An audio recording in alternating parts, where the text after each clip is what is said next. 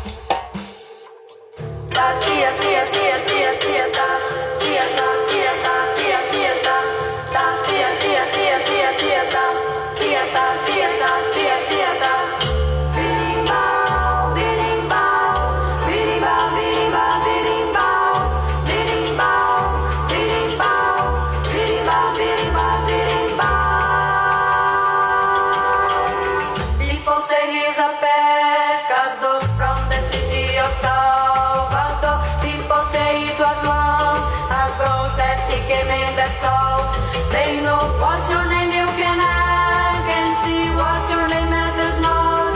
Says he, but I do have a song to sing and a love for a bow and string, and I know what a song can do. Make a wish and I'll make it true.